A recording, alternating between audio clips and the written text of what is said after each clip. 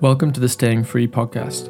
This podcast seeks to give a voice to real people around the world who are attempting to stay free, stay sovereign, and stay sane in a world which is changing faster than ever. In this episode, I talk with JC, a ballroom dancer and early member of the anti-lockdown movement. JC grew up in a religious community, and having witnessed at an early age the irrational nature of human psychology, he offers his unique insights into the post-COVID world, how humans have become gripped by fear, and how to free the mind and the soul. I hope you enjoy this conversation, and if you have any feedback or suggestions for interesting guests, feel free to reach out to me on Twitter. A link is in the show notes. On to the episode.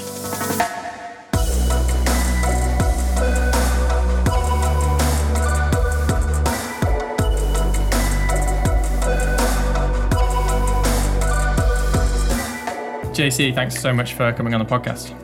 No worries at all. It's really good to be here. Thank you for having me. Yeah, it's really good to chat after kind of being in the same Twitter circles for quite a long time. I think that we probably go back at least a year in the Twitter sphere, but we've never actually kind of talked like this. So, it's great to be having this conversation. I don't know too much about you, and the audience might not as well. So do you want to just give a brief introduction about yourself? Yeah, so I am from York, North Yorkshire. I am a ballroom dancer by trade. I also work at a gym, so I do a bit of both, which we'll probably get onto this later, but I was quite grateful for with everything that's happened this last 20 months, having like a stable income from that. One of the reasons why I joined Twitter actually last year, I've always been very open to things like psychology and many different perspectives and points of views. And again, I'll discuss that more with you later. But for me, it was one of those things, days being very long and lots going on, to be able to engage with lots of other thought processes is just something that stimulates me generally. I would say I've got quite a creative mind coming from like the dance background and things like that. So with regards to Twitter, I would say that really does stir all of those creative thoughts, just like it does with my dancing and things like that, which is one of the reasons why I plugged into Twitter last year. Did you say that you own a gym? No, I just work for a gym. It's just a local gym. It was actually, I used to be employed by a company. It was actually a charity that it's my dad's church, which again, I'll talk about later on, that I was employed by. And basically I ran the dance school as part of the organization. Sort of professionally, and then helped them out sort of when I was free to do that. But then that kind of went a different way. Obviously things changed with that. Financially, things weren't quite the same as they used to be. So I decided to go self-employed. So I got a job at a gym working there, which is a very different role, which is quite nice actually, because it's very different to what I do when I'm teaching. I'm now self-employed, but I'm still able to work from the same venue, which is great because I still get to be involved with a lot of the projects that my mum and dad do there at the church, which is really, really, really good. Okay, so I imagine doing that kind of work that you were pretty affected by the lockdowns, right? Yeah, 100%. Yeah, I've never really been keen on online things with regards to teaching and dance. I know that it's massive in the respects of the technology, things like Facebook, Instagram, whatever. People have managed to really plug into that, have been very successful. Everything is very much, they make a career of being online. There's always been something about me that thrives on human interaction, that thrives on somebody walking into the studio and not only teaching them, but knowing them as an individual, knowing them as a person. The whole concept of, for me, each person that I teach, I'm gauging who they are as an individual, kind of how they learn, how they perceive things, how they move their body, things like that. So I think for the lockdowns, when then it was potentially suggested that I would have to do things like Zoom classes and things like that, it was just completely alien to me. And yet people are doing it all over the world. I go on YouTube regularly with people coaching and doing kind of like 10-minute technique videos or things like that. And just for me, it was not something I could get my head around at all. And of course, the fact that I was being told that I couldn't go to the studio was even more of a problem for me. So yeah, it was hard. So was that the reason that you kind of started on the anti-lockdown journey, or was there something else that set you off? Was that a kind of like a philosophical belief you already had? Like, what's your origin story there? Yeah, interesting. So no, it wasn't. I would say that I've always been, maybe not always. I would say I've always been part of a family that's been very questioning and very open to debate, particularly over the last 17 years. And I'll just share a little bit of my story to how I came to where I am today. So obviously, I hate using the word church because, again, what that represents to me and to everybody else will have a particular thing. I was part of a Pentecostal church since I was a young boy, really raised in the church. My mum and dad, it was my granddad's before, then my dad took over. We were always a very modern, a very kind of like forward-thinking community, but still kind of held fast very much to the narrative of, kind of you're either bad or good if you don't follow the dogma that we're telling you should follow, kind of like hell, heaven, all of this kind of your typical kind of story. And then 17 years ago, a particular incident happened in our family. I'm allowed to swear? Yeah, sure. The shit hit the fan big time. You could say it was one of the big no-nos that was committed. And we had quite a big walkout from the community.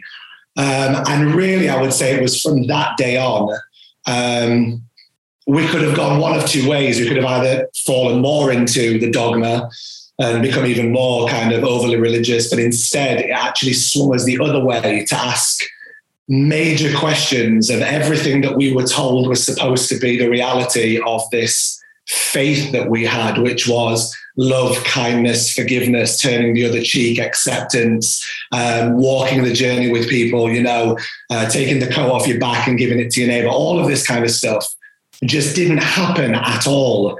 And the people that we needed just were not there.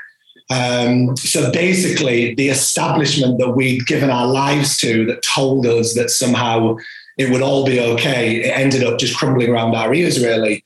And we spent 17 years walking this process of, in a way, slowly realizing so much historically of what you're told to be true. It isn't because it's necessarily true.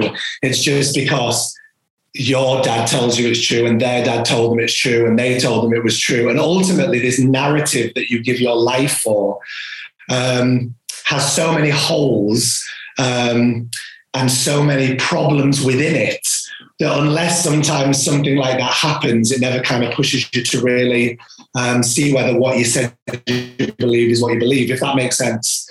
And from that point, really, we realized that it just didn't work for us anymore. And it's interesting because in questioning that narrative, everything now from that moment on, I don't hold too tight. It's like I say, I've been there before. I believed everything I was told. It didn't work for me. And now I kind of feel, particularly with this whole COVID thing, I was already kind of looking into things like, the Vatican and Agenda 2030 and, all that kind of stuff that came up. But really, that's why now I would say I'm so open to the understanding of never being closed-minded with things, because that's when ultimately you end up being connected to something that really doesn't bring any liberation or any life in a way. Yeah. Okay. So it's interesting that you say that you were kind of in a family that was always questioning things, because I find that that's actually a relatively common theme amongst people who kind of are awake to what's going on. They seem to have that seems to have been nurtured, at least some level of kind of questioning things as a child, which definitely was the case as well for myself. Like within my family, we were always kind of raised to be very critical and questioning of everything that was going on, and to kind of develop a personal opinion that wasn't just believing whatever the mainstream opinion was or whatever the kind of dogma of the day was. So yeah. So when it came to the lockdowns specifically and the kind of whole coronavirus thing, I imagine that even pre-lockdown in the UK, you were already kind of smelling the bullshit, right? Yeah, 100%. So I remember very clearly, I still have the messages on my phone. I was actually working a shift at the gym on the day that the first lockdown was announced. I think it was the Friday, and I think the lockdown was going to start on the Monday. This was the first one. And I remember being still in the reception area because everyone was in the cafe lounge looking at this TV screen, you know, kind of shocked at what we were hearing, really. And I remember WhatsApping my mum, saying to her, there's something not right here. There's something very wrong. And she said, I know, babe. That was her reply. She went, it seems like there's some sort of reset going on. And at that point, we hadn't heard the term the Great Reset, right? So that wasn't something that we'd heard. She just, again, knew that there was just something very, very fishy going on.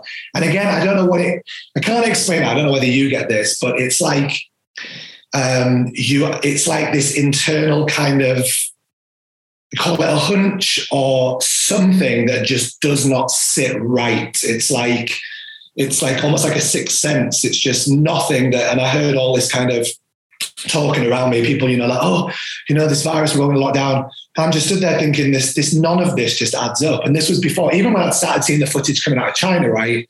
It's like, I'm thinking, I'm just not buying it. And I didn't really know why I wasn't buying it. It was just this overwhelming conviction that it wasn't what it appeared to be. Interesting, because my story kind of coming into this is very different. I actually was a real strong believer whilst everyone else. Interesting. Well, before people were really talking about it, you know, it's kind of strange because my first kind of exposure to it was in the Bitcoin community, and a lot of the Bitcoiners were kind of talking about it very early on. We're talking kind of, you know, in like January and early February when it wasn't really mainstream conversation. You know, it was a bit here and there in the news. It was a kind of side news story. But they were saying, you know, this is going to be huge. You need to start buying supplies. You need to get ready because, you know, shit's going to hit the fan and, you know, we're going to have to stay separate from each other for like 6 months and all this kind of stuff. And loads of people are going to die. There's going to be bodies on the streets. And, you know, I kind of believed a lot of that. But then later down the line, you know, it was almost like I was coming out of that. And a lot of the Bitcoiners were the same. You know, a lot of people who were kind of in that community started saying, actually, you know, it's not the case. You know, the data's coming in, and it looks like it's not that. You know, that the virus is not that deadly, etc. And it's almost like just as the Bitcoin community or some people within it, I'm not speaking for everyone, but some pretty you know, vocal people within it started to say, oh well, you know, actually this thing isn't so. Something we have to worry about too much. And then that's when the rest of the world kind of, so it's like it all switched places, and then the rest of the world started kind of coming to that point of being terrified to the level that, you know, a lot of the Bitcoiners had already been through that for like 2-3 months and then gone, oh, actually we don't have that much to worry about. And then suddenly the rest of the world went into it. And now gradually people are kind of trickling over back to kind of a point of reality, I think. And this is something I do want to get into with you. But it's kind of taken a long time. I mean, I think it is happening, but it's almost like, certainly from my journey, it was initially kind of fear. Yeah. And then I was coming out of that fear just as everyone else was entering it. And then everyone else stayed in it for, you know, like, well, right up until now for a lot of people. But obviously there are some positive signs. I'm not sure if you'd agree with that. Yeah, I would. I think if I could just go back a little bit, interesting you should say that about the fear aspect, because I think maybe that's one thing that stood out to me, in that the parallels of what was being said on mainstream media and, you know, what the politicians and the establishment were telling us, the parallels with what I'd understood of being brought up within the church community, right?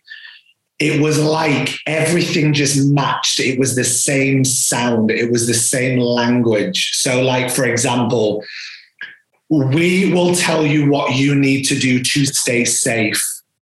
If you obey us, you will be rewarded as like the good citizen, right? And it was that whole thing that brought back those feelings of when I've been in that before, of you're told something, you do it, and you live as the holy child that you're told to be. And yet it's still never enough. It never ends up how they say it's going to end up. You always feel guilty. You always feel ashamed. There's always this kind of extra line that you have to achieve. And it's interesting because people often say to me, like you said earlier, how did you know? I think that throughout history, whether it be, religious institutions, right? Whether it be political institutions, whether it be corporate institutions, they actually all fundamentally operate with the same premise. And that is scare people, make them afraid. And ultimately through fear, they feel that they need us to offer them a solution to their anxiety, if that makes sense. So for me, when I saw all this fear being pumped out, I thought, hang on a second, what happened to the British mentality of keep calm and carry on? Remember that from the war, right? So people would be going to school still in the Blitz. And I'm thinking like, why all of a sudden for this virus with a 99.97 survival rate, literally is everyone going to shit about this? It makes no sense whatsoever. But then when you realize that the whole point is this foundation of fear, and then when you realize how fear ultimately serves their goal of more control and things like that, which is what happened to me when I was younger. I was never really free within the church community. I thought I was, but I wasn't really. The parallels to me were just absolutely uncanny, if that makes sense. Yeah, definitely. And I think that this has morphed into a religion of its own. I mean, it's right. Some days I would say it's a religion, and some days I would say it's a cult. I kind of fluctuate on a day-to-day basis. But exactly right. And to be honest, I think there's a lot of crossover between the two anyway. So, maybe both can be true at the same time. But it certainly 100%. Seems to me that the religious parallels just keep on coming. I mean, it was always going to be that the vaccine was going to be like the kind of the baptism, the baptism is taking the vaccine. Yeah. I mean, that's just one of many. You've got the kind of dress with the mask, and you've got the kind of even the fact that the government people are called like sage. That sage, it's like sounds like some kind of religious kind of elders. Yeah. There's just so many kind of parallels to religion, and it seems to me that, and I'd be interested to get your thoughts on this, whether in the absence of religion, as we've kind of got now, generally speaking, the absence of religion in the West, and especially in the UK, more so even than other kind of English-speaking countries like Australia and America, etc. It seems like we were kind of primed to kind of jump on the bandwagon. It's almost like there was this kind of God-shaped hole which we were all ready to fill. As soon as it came around, it's like that's our religion now. The COVID religion is our thing. You've hit it on the head there, because for me, again, I've heard actually atheists say this, right? I was just watching a program the other day, and unfortunately I can't remember his name, but he was talking about how he was an atheist, right? But he still believes there's a God-shaped hole. Now, I just thought, to me, that was fantastic, because I often say that I'm an atheist who believes in God, right?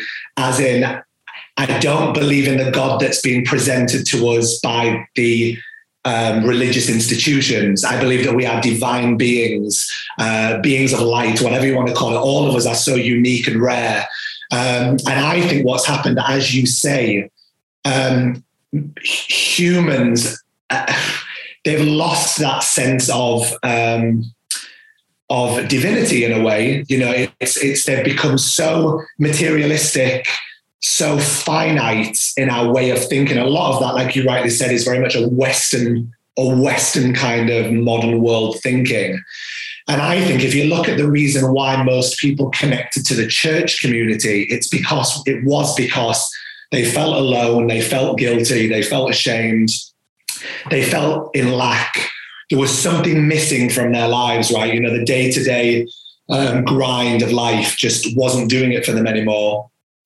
And I think, like you say, I think as we've broken away from that spiritual kind of anchor, people are looking desperately for that collectivism. So at this point, we would get to, why does BLM exist, right? Why does the vegan movement exist? Why does feminism exist? Why does, LGBTQ, right?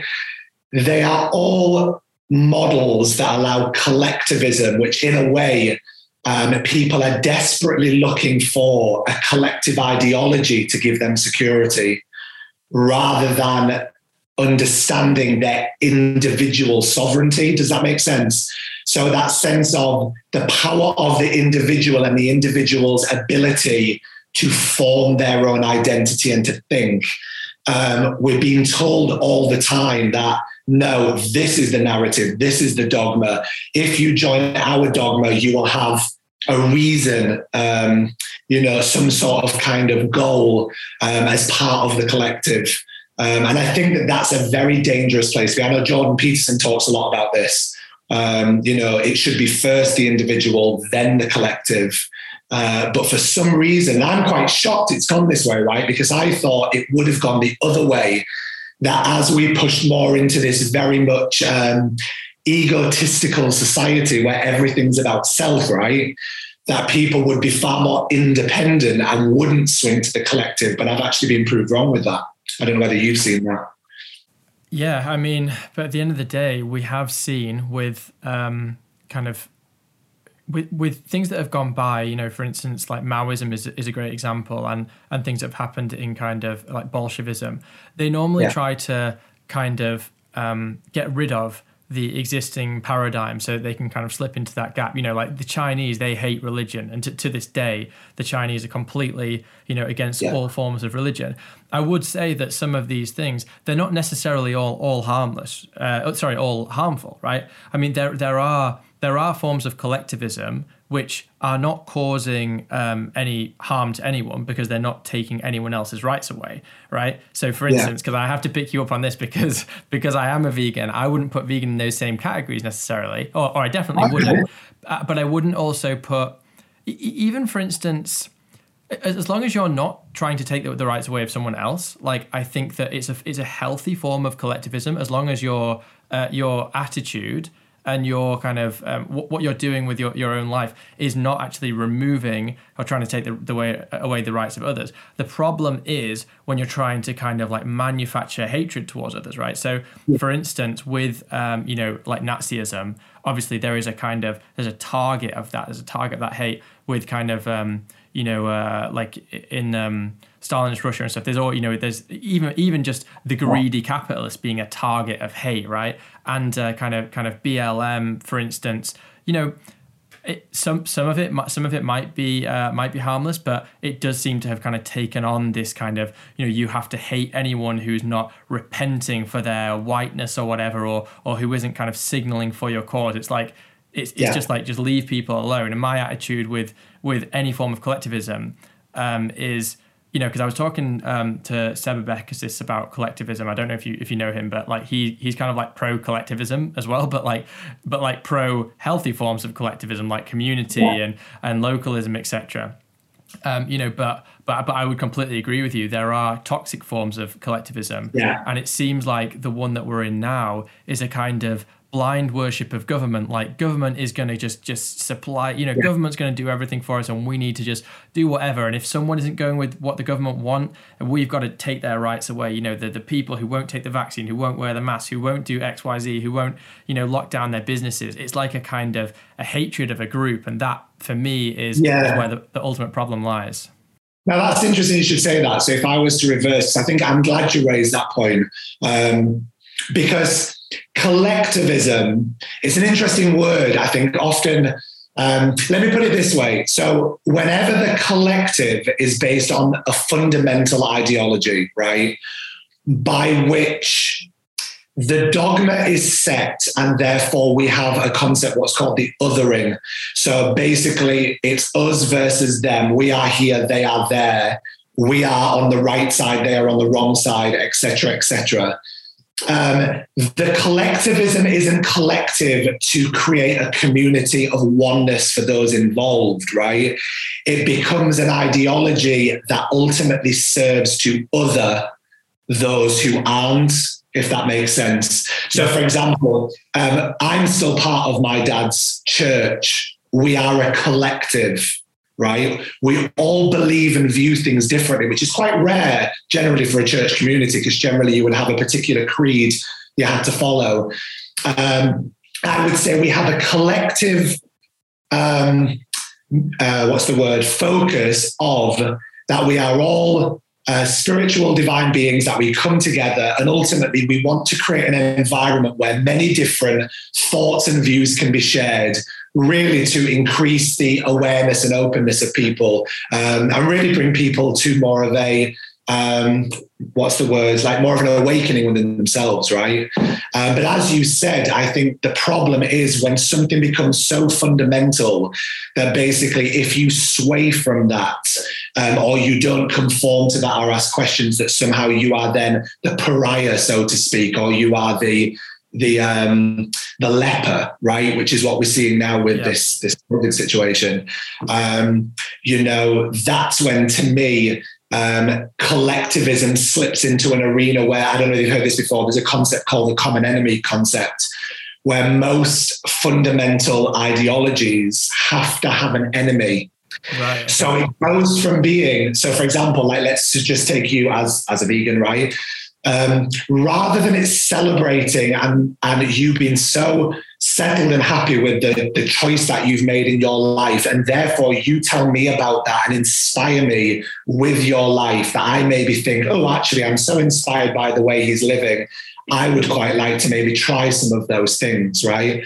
I think, and actually on that point, because I totally agree with what you're saying here, and there is a kind of common thing in the vegan community which really pisses me off, where people, rather than doing exactly what you say, it's almost like, they go around saying, take that fur coat off, I'm going to do that, like throwing blood at, fake blood at people on the street or some craziness.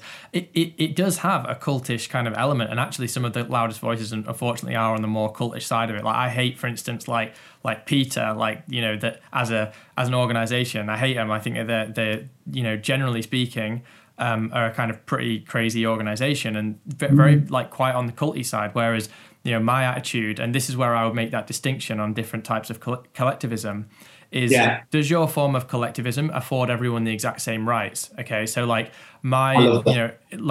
that's the difference, and that's why, someone, for instance, who is BLM, okay, I believe Black Lives Matter. I assume that most people do. And if that's your belief, that's fine. I want Black people to have exactly the same rights as I do. I don't want them to have extra rights though, right? I don't want to go and have to apologize for being white when I haven't done anything other than been born a certain skin color, right? Because I'm not going to be racist towards someone else, but I also don't want them to be racist against me. So the problem in that movement is when people say, no, you've got to repent for this, or, we're going to kind of give special privileges to these people because they're a certain race, because that's racism. And, my view is that racism is wrong in all directions, right? So that would be probably the distinction for me is everyone afforded the same rights within this form of collectivism? And if it is, generally speaking, it's healthy, which kind of brings us on to the kind of the vaccine stuff, which is that, the unvaccinated now are the public enemy number one, right?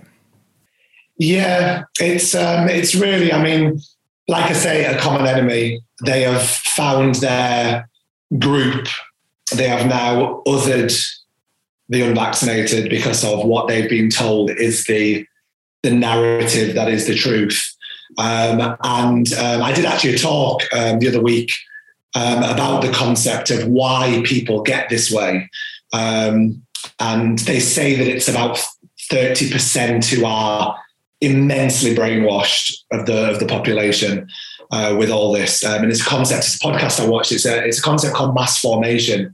And basically what happens is the reason why they will go to these lengths is because this particular group of people were so anxious that the government said, this is the object of your anxiety, right? This is the solution to your anxiety, and therefore we will make it right for you. So what do people do in this heightened sense of fear? They think, I'm feeling anxious right now. They're telling me if I follow what they say, they will make it better. So they join this group. Now, the problem with that is over time, they become more and more and more brainwashed because of more and more fear. We know this is what propaganda does, right? To the point where crazy atrocities can be committed, right? So you just look at Nazi Germany, things like, Russia, things like that. And I don't know whether you've ever read stories before about how, things like the witch hunts in Switzerland, right? I didn't realize this, but basically, it was a period of time where there was famine, there was poverty, all this stuff going on. And the government's basically decided, how do we alleviate the anxiety of the people? We'll just tell them that it's because of witches, right? So at one point in Switzerland, basically there was hardly any women because they were going around killing women because the government had said the object of your anxiety is women who are witches. So without even thinking that that's the most irrational thing that anybody could ever said, what did they do? They went around killing women. And eventually there was hardly any women left in Switzerland, right? So I look at that, and I'd never even read that before. I didn't even know that was the case. So then I'm thinking, we're just seeing the same process happen again, where what I would say, and I don't know whether you agree with this, a bit like what you said earlier on, people think their anxiety is COVID. People think their anxiety is the unvaccinated, right? They're being told that that's what their anxiety is. If we get rid of X, you will be fine and you will be healthy, you will be well. My main struggle with that is, and I've seen this actually for the last few years, people are already anxious. If you get what I'm saying. We live in a very anxious society. More antidepressants now are given out than ever before, right? People struggle with our identity. They struggle with worth. People, even like as young as, 6 and 7, I have kids that I teach who, the parent says, oh, he's struggling with his anxiety today. And you think, it wasn't even a concept, right, that I understood when I was a child. So generally there has been the shift that people are anxious, but rather than really addressing the root issue of what is going on, and this comes back to what you were saying, this kind of God-shaped hole in people's lives, what's happening is institutions like big corporate medical institutions and governments all over the world are playing on the fact that people are more anxious than ever, right? And desperately looking for something to pin that anxiety on. I don't know whether that makes sense. Yeah, it makes total sense. It definitely seems that that's exactly what's happened. And people are very ready and willing to just accept whichever enemy is being pointed at by the government. I mean, it's crazy that this has been able to happen because, in the past, it's like, oh, okay, look at those terrorists over there. Look at these bad people here. But now the kind of crosshairs have turned on the unvaccinated, as this group. I hate that term, but, I'm kind of using their language here. And this is just people's own friends and own families. And I'd always wondered, well, how have these atrocities that we've seen in the past, how did they come to pass? We learn about them in school and you're just like, God, that is just, how did that ever happen? How could society ever have allowed this to happen? And now the scary thing is I've had that question answered. I've completely had that question answered. There's no doubt in my mind now. And I thought I would live my entire life wondering. I thought I would live my entire life looking at things like 1930s, 1940s Germany and thinking, wow, that's just a mystery to me. How did that ever happen? I no longer will go to my grave with that mystery in my mind. That's been completely answered for me. Yeah. No, I agree. I think I would say maybe where we are slightly different is that I always, in the back of my mind, knew how it had happened in the respects of, again, going back to what we'd said earlier, I saw what the collective othering did within the context of the church, right? So they were the sinner, thank you, God, that I'm not like him over there kind of thing, very subtle finger pointing. It was always about addressing the other and those who were, not keeping the commandments or this, that, and the other. And in a way, I realized that the people as a group joined in believing that and therefore would all together other somebody else. So when we're looking out to Germany, for example, the government, in a way, all they had to do was spread seeds of fear and tell them what the narrative was. And subtly over time, I do think at this point, I've got to say, it has to be a repetitive message. I don't think if they'd have just said, we're locking down, it's dangerous, and that was it, and nothing was ever on TV again, and there was never any repetition of these, new normal, stay home, save granny, you're going to kill granny, all of this sort of stuff, right? I don't think it would have ever got this far. But if you think about it, most religions and most cults, right, they're going into a room 2, 3, 4 times a week, and they are being repetitively spoken the same things over and over again of what the creed is. And ultimately, over time, the atrocities, like you say, the atrocities that can be committed is just absolutely remarkable, which does concern me where we are now, I have to be honest. I go through these days where I feel worried, right?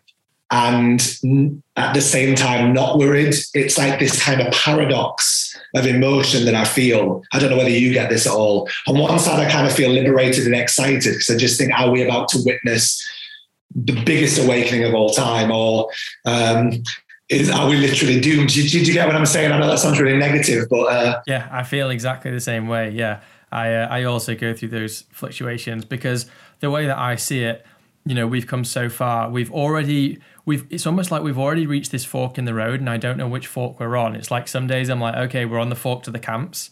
And some days I'm like, no, we're actually on the fork to an awakening here. And, you know, one is obviously incredibly, you know, dangerous. And it's almost like we're kind of oscillating between these two places. Like I'm never quite sure where we are. But I think I am more positive recently. I think that the government has proven itself to be illegitimate. And the way I see it, you know, whatever happens now, governments are good. It's inescapable now for governments to be kind of revealed for what they really are, you know, because they've come so far with this that they can't back down now.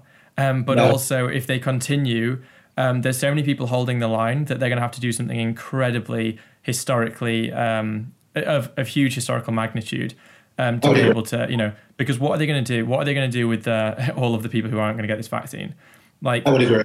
You know, essentially it's like a game of chicken and we're not moving. So governments are going to have to show their real, true, ugly nature. So, yeah, I think either way there's going to be fireworks. It's just that obviously I hope that there's fireworks without an atrocity happening. Unfortunately, when you look back through history, we've never before kind of reeled back from this. We've never, you know, I can't think of, maybe it's happened. It's just that you don't hear about it. So there's a bit of a selection bias there, but I can't think of a historical example where you're kind of staring down the bullet of the gun of a government and that they've come this far and that it's kind of been walked back. So, but hopefully this will be the first time, you know, because I do think there's an awakening going on. So maybe this will be it. Maybe this will be the time when, you know, something amazing happens and all these kind of criminals are revealed for what they are. And we have, you know, Nuremberg too. Yeah, I would agree. It's interesting because when you were talking then I was thinking there's a concept that my dad talks about. He says, you know, we're never going back to the way it was. Never. I will never, ever go back to the way it was. Once you come this far and entered this kind of place of true liberation and true freedom and true community, you don't want to go back to that way of thinking because actually all it did was brought this overarching sense of shame and guilt and unease. Now, what you said there was interesting because I do think as far as this has come now, I don't think so much of it can be reversed because it has, you know, they talk about they've basically shown their hand, right? And they've shown their full cards of what it is really they're aiming to achieve, which is why I still find it fascinating that, you know, they're basically telling us what they're doing. And people are just willingly complying. They're not even really having to hide it anymore. But I think when you talk about an awakening, the hard part of that for me is, so I watched my dad's church go from about 400 people to about 50 people in 17 years. It didn't get bigger, right? And a lot of that was to do with the fact that people actually prefer certainty and security over freedom, right? One of my favorite writers is Soren Kierkegaard, a philosopher. And he talks about how anxiety is the dizziness of freedom, right? The idea that freedom actually makes people dizzy because it's almost like they don't trust to be able to make decisions for themselves or within their community. So my concern is that Yes, I believe that we need to be liberated from this. And yes, we are holding the line. And I want to be. I want a new system. I want a new way. I want more power to go back to the people. My concern is that there's, for some reason, humans seem to always want to revert back to being told what to do and having an establishment dictate how they live their lives. I don't know whether that makes sense to you. Yeah, it does. I mean, have you seen that meme, "Govern Me Harder, Daddy"? Yes, it's great. It's perfect. Like that. Yeah, like that meme really is a picture telling. What is it? A picture telling 1,000 words. Like 100%. It's so true. It's really unfortunate because actually I think that people will get, if they just allow themselves to kind of become on board with the concept of freedom, their lives will be so much more kind of fulfilling. They will be more fulfilled as an individual. But unfortunately, so many people, just like you say, they want that security, and it's almost like the government really is their daddy or is some kind of maternalistic or paternalistic figure in their lives. And they just want, that's what they want. They want to just, the governments tell them what to do and, to tell them when to queue up and get the next vaccine, and they put on a mask, and this is how many people you can hang around with, and this is what to think. And, it's a shame because not only is it just a way of living which is not going to provide any fulfillment, but I guess just you're never going to become self-actualized under that paradigm. That's very true. I think you've hit the nail on the head there. And the sad reality is, and this is what, again, it shocks me even now, and I don't know whether this shocks you too, but in a way, those who have complied and been vaccinated, right, and done as they were told, are no freer now than they were. They think they may be, but they're just not at all. And I said from the get-go, I mean, I wasn't going to have it anyway. I decided from day one that this is where it was heading, and I would never go down that road. Right. But I also knew that those who did have it would, whilst they wouldn't be the focus of the negative attention, i.e. the unjabbed are the ones who are seen as like the pariahs or whatever, right? They still would not be free. And that, again, just spoke volumes to me, because I would speak to people who did everything right within the church community, and yet they were still miserable. And I'd think, hang on a second, you've told me you've tapped into something here, like this whole kingdom of God kind of reality, and yet you're not happy. There's no joy. There's no fulfillment, like you were saying about what true freedom really should bring, absolute liberation and joy, right? And it's actually because they were doing everything that they were told to do, right? But actually it really wasn't making them feel any freer. And again, I've seen that as a parallel now. There are people I know who are already, talking about their fourth in the new year, getting, whatever. But yet still not really living any freer lives. They're still frightened. They still don't really want to go anywhere. They still can't travel. And sadly, though, that doesn't ever seem to push them to a point of thinking, hang on a second, I did as I was told, but it's still not bringing me any freedom. What they do instead is, rather than taking responsibility to say, no, this isn't working for me now, they have to find somebody else to blame, which sadly, the blame game ends up on those who have chosen to not partake in this particular process. Yeah. And it is very ironic that the people who are most afraid are the people who are now triple vaccinated, and the people who are least afraid are the people who haven't had a vaccine. And we're constantly being told, but it's so dangerous. And if you catch COVID, this, that, and the other. And it's like, okay, well, like I would happily do it tomorrow. Like if someone was like, okay, you've got to catch COVID, because I would actually love the opportunity just to kind of prove, like, I haven't had it. I mean, I know like a lot of people have had it, but like I haven't had it. But I was arguing with some guy on Twitter, and he was like, oh, well, if you're so unafraid of COVID, why don't you like walk onto a COVID ward in hospital? I dare you. And I was like, give me the opportunity and I'll do it. I would literally do it tomorrow. Like absolutely no questions asked. Like I would happily do it just to prove that, it's just such a load of that. I'm not saying that it's not, you're not going to get ill or whatever, but just, it's just like, it's like saying, walk down the flu ward or whatever. It's just like, there's a virus, you could get it. It's very, very unlikely you're going to have some kind of serious illness from it. It's very unlikely you're going to be in hospital. It's very unlikely you're going to die. And the unvaccinated are the least afraid. And it's just, that's very telling of where we're at. Society is not necessarily divided between kind of the vaccinated, who are, protected and they're out and they're living their lives, and the unvaccinated who are at home, whatever. It's the unvaccinated who actually are kind of completely unafraid. And also, to go back to what you were saying about who's more free, in this new paradigm, in this kind of post-COVID world, I think that it's the people who are like me and you, right? Like, we're having this conversation now. We would never have had this before. I'm having conversations with people every day. We've all got these great communities, whether it's on Twitter, people are doing meetups in the park, meetups in the pub, whatever it is. We are actually living a great life now, even though our freedoms are being taken away, bit by bit they're being taken away, but we have kind of embraced it and gone, we're going to make something of this. And if anything, my life has been to some degree more fulfilled, because actually kind of adversity can actually offer you an opportunity to kind of become more self-actualized and to kind of go deeper into your own personal philosophy and your own spirituality, etc., which I think that a lot of people have done. And I don't see that happening on the other side. I just see people still in fear, still wearing masks, still, just queuing up for the next vaccine. And, maybe those people, if they actually embraced our kind of mindset, would find the actualization which they're hoping to get from just following the rules and following orders.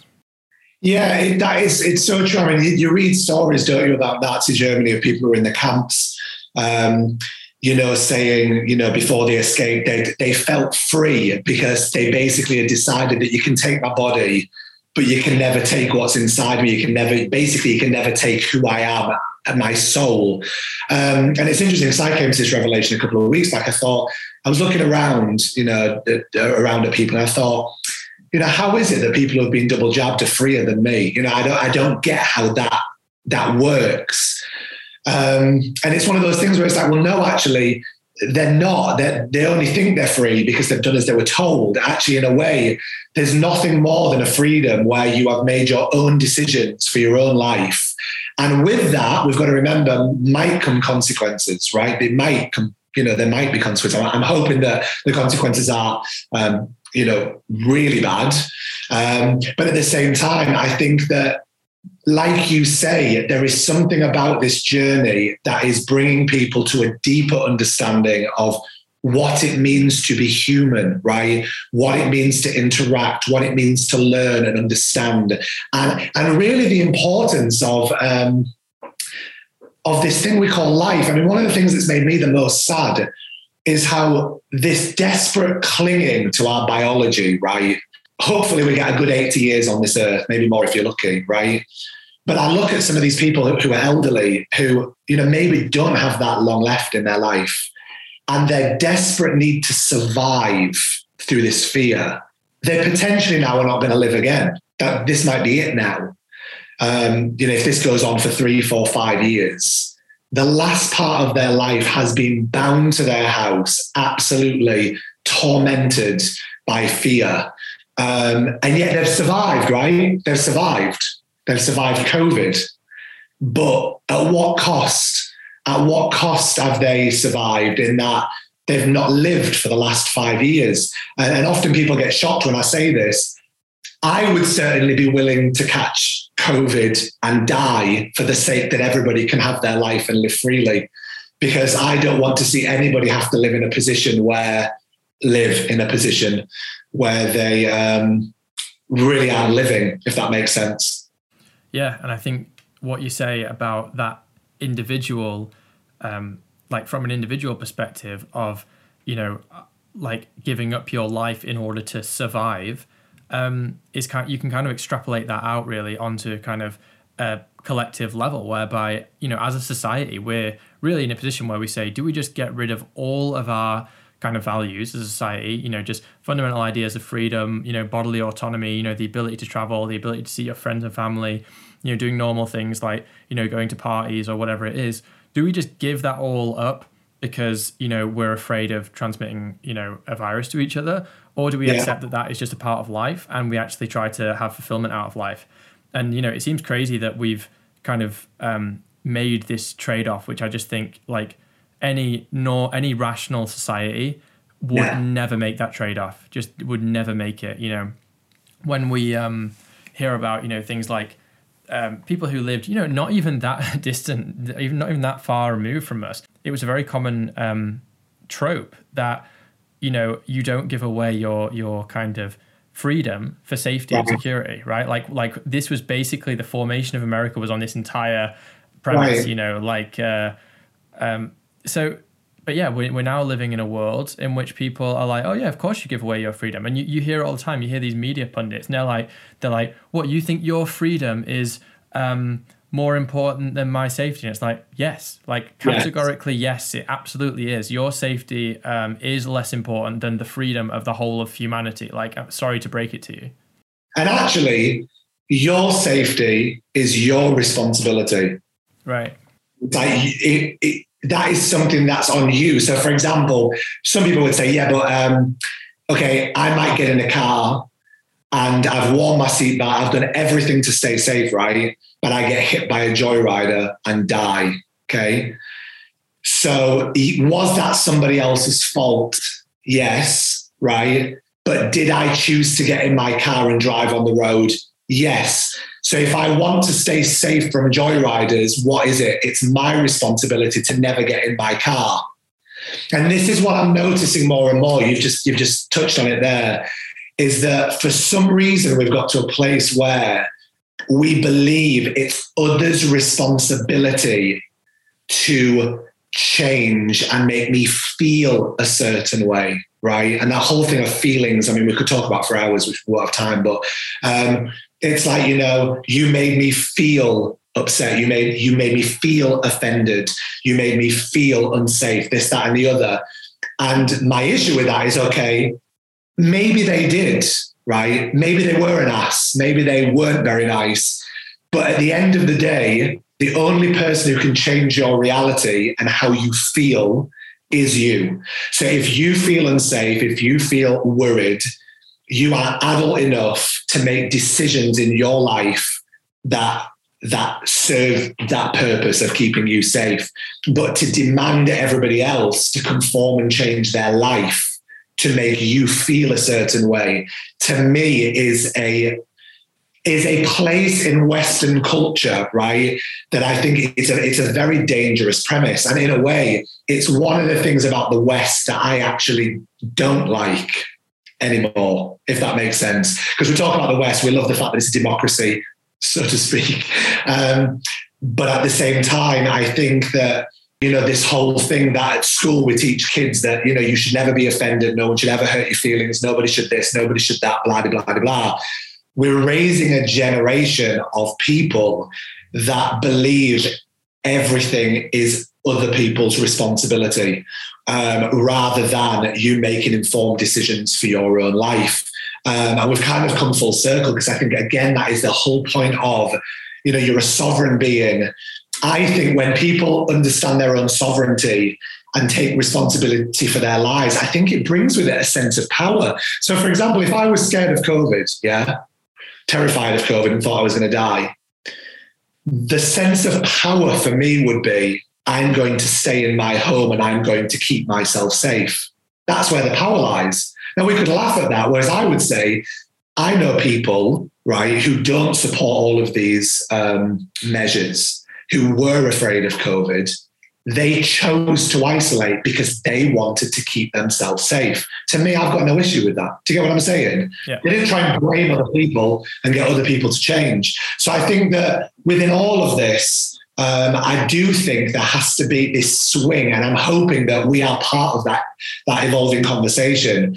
That, like you say, sacrificing what it means to be human and what it means to be free isn't trumped by the need to feel safe and secure, because I don't think it will end well, and people really won't ever truly live.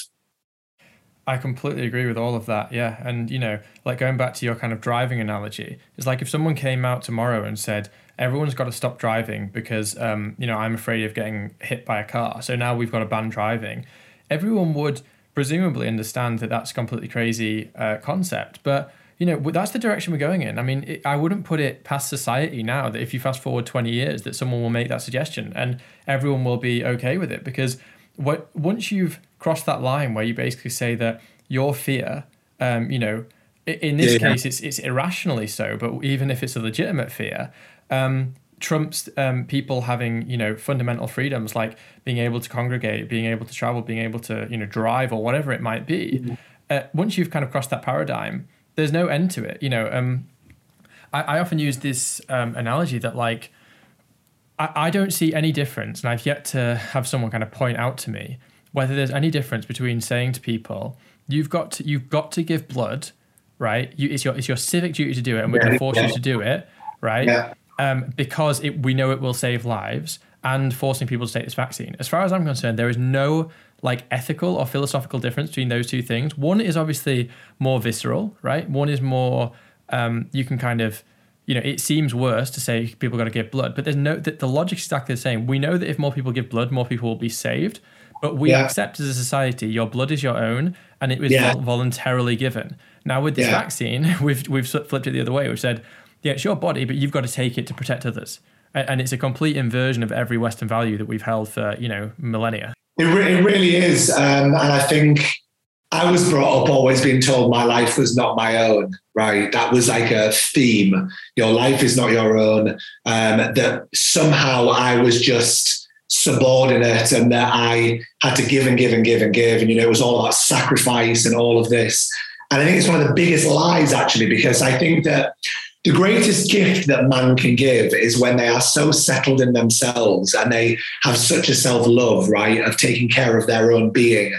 They naturally then give that to others. So, for example, the gym that I work at, I work around a lot of what I call COVID bedwetters, who are absolutely convinced that we're still all going to die. I never, ever, ever treat them in a way that's disrespectful, rude, I don't agree with their premise and I'm angry that they've been made to feel that way because I believe that it's unfounded. But I always go out of my way to serve them and offer, if they ask me to keep my distance, things like that, I will respect it, things like that.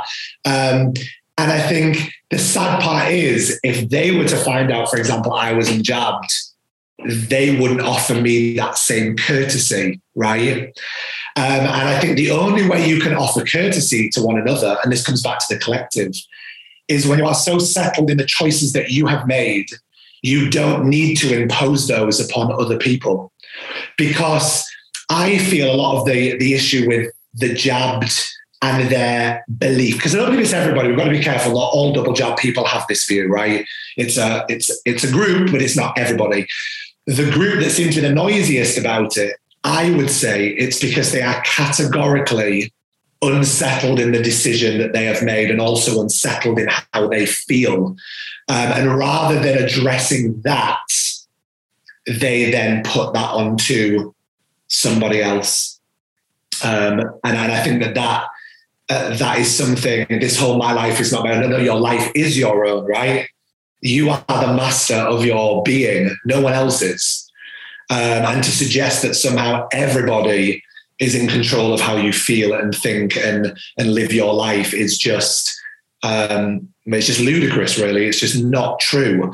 And I think that somehow in all of this, right, this whole process, we have to get people back to that premise. And I don't know how it's going to happen. Like conversations like this will make it happen, right? Maybe even if one person was to listen to this and think, oh yeah, like I've never really heard it worded like that before. That makes so much sense to me. Whatever. I think that we just have to keep speaking out and encouraging people to become far more independent in their thinking and how they perceive life. Yeah, I agree with a lot of what you say there. Like, it's occurred to me as well that it does seem like the people who are pushing the hardest for others to have the jab seem I mean, first of all, they obviously don't trust their own jab, because otherwise, why would you be screaming at everyone else to get it? Like you're protected, like, enjoy it. But it kind of reminds me, like when, perhaps people in your life that are like this as well. Like when someone gets success, like, I like to kind of, if someone tells me they've done something that's really successful, like I celebrate it in them, and I always try to watch these, emotions within me that might be there, like jealousy and, like thinking, oh, you know what, that they're kind of overshadowing me and whatever they're doing. I always try to keep those emotions in check. I think everyone has them to a degree, but I always try to be like, no, I'm going to feel really, really positive about this person. If someone's got like a great job or whatever, I'm going to be like, yeah, that's really awesome. Like, I'm so happy for you. But there's a certain type of person who you just know that they're going to be negative about it. They're going to be like, oh yeah, but that person, they did that. They only got that job because, their family knows the person who was hiring, or, they managed to go to a good school because their parents were rich or whatever. And it almost seems like this similar psychology is within the vaccine thing. It's like, I've got this vaccine and I'm now, nothing's making sense. But rather than me saying, hey, this doesn't make sense, they're saying, no, I'm going to tell everyone else that they've got to get it because they've got to feel like I do. I want everyone on my level. I want everyone pulled into my reality rather than, questioning my own decisions and my own outlook. Well, right, because to pull people into your reality, again, gives you a sense of security that your belief is right. You can justify your belief if you pull everybody into that world. Yeah. You have to adapt to the reality of the world and not kind of try to pull the world into your reality. You have to change your ideas and views. And this is kind of what a lot of people, like, unfortunately, are not doing, is that they're not recognizing the reality of what's going on, and they're just digging their heels in deeper. And, it's really not serving anyone, because as far as I'm concerned, it's very clear that, the unvaccinated are out there living their best life, despite all of the absolute nonsense that you hear, like, oh, this many in hospitals, and we know that these figures are, completely, they're either lies or they're fabricated when you actually look into them. The fact is that this kind of, we're like a control group that's out there just demonstrating by our very existence that people are making really bad decisions, queuing up for jab fix and getting their kind of like bi-monthly booster. And people need to respond to it in the right way and actually say, okay, I'm gonna like I was lied to, rather than that's the right response, not to dig your heels in and say, I want everyone to has got to get their bi-monthly jab now. Totally. And at this point, I would say, because you've raised something very important there, I do actually have, weirdly, and people laugh at me for this because they're like, well, I don't at all, but I have this weird form of compassion for those who are in this, particularly this 30% brainwash. Now, you could say, how can you have compassion for the people who basically have you shipped off on a train, so to speak? They don't want you here because you are the great unclean. Now, the reason I have compassion for them is because I think deep down, a lot of them know something's wrong and that they've been had. I agree. But to acknowledge that now takes so much humility and integrity, right? Which a lot of them don't have. I mean, integrity, the word comes from the word to be integrated, right? They're not integrated. They are just, they're segments of just all sorts of nonsense at the minute, right? They're basically, to be honest, you might even see this, I don't see them as people at the minute. I see them as absolute zombies. I mean, as far as I'm concerned, they just seem to be so brainwashed that they can barely even, I see them walking around and they're like machines. And I look and sometimes I just feel so gutted for them because I just think, what has happened to you? Like, the famous Lion King quote, you are, Simba, you are more than what you have become, right?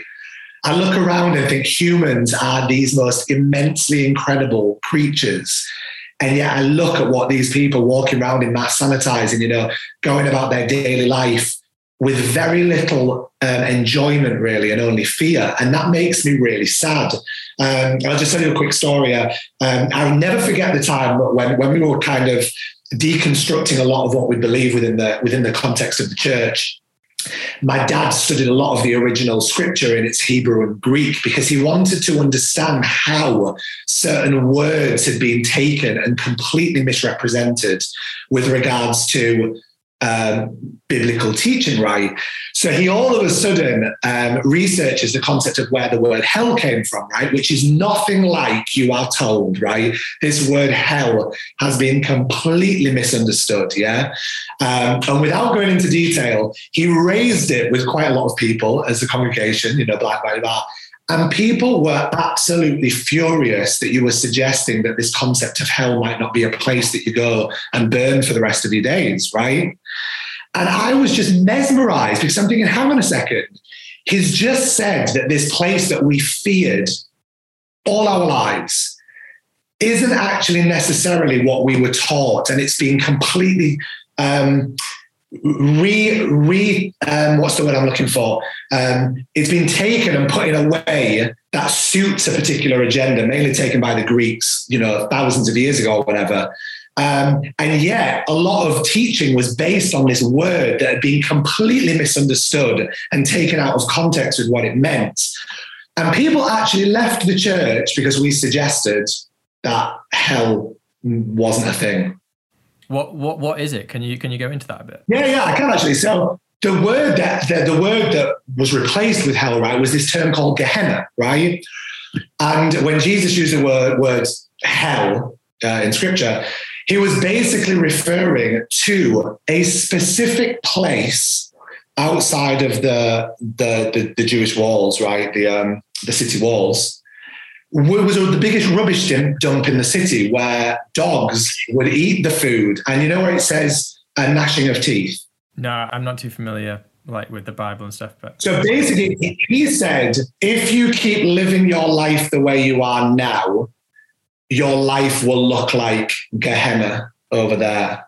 They knew what he was referring to because Gehenna was actually a specific place that they knew. And it was a place that everybody avoided. It was dirty. It was unclean. There was famine. There was dogs eating carcasses. It was a place you did not want to go.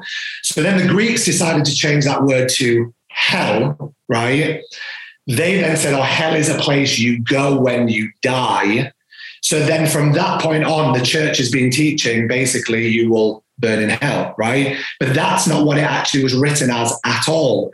Yet when we suggested that this word had been made really to create fear as to gain more compliance from the followers, people left. They didn't want to get rid of it. Now, why am I saying this? I mean, it's been one of the biggest eye-openers for me. You could see in their eyes as my dad would deliver these things, really believing that he would deliver this thing. You'd think it would make people feel liberated that so much of what they'd been taught wasn't necessarily true and we could let go of that fear.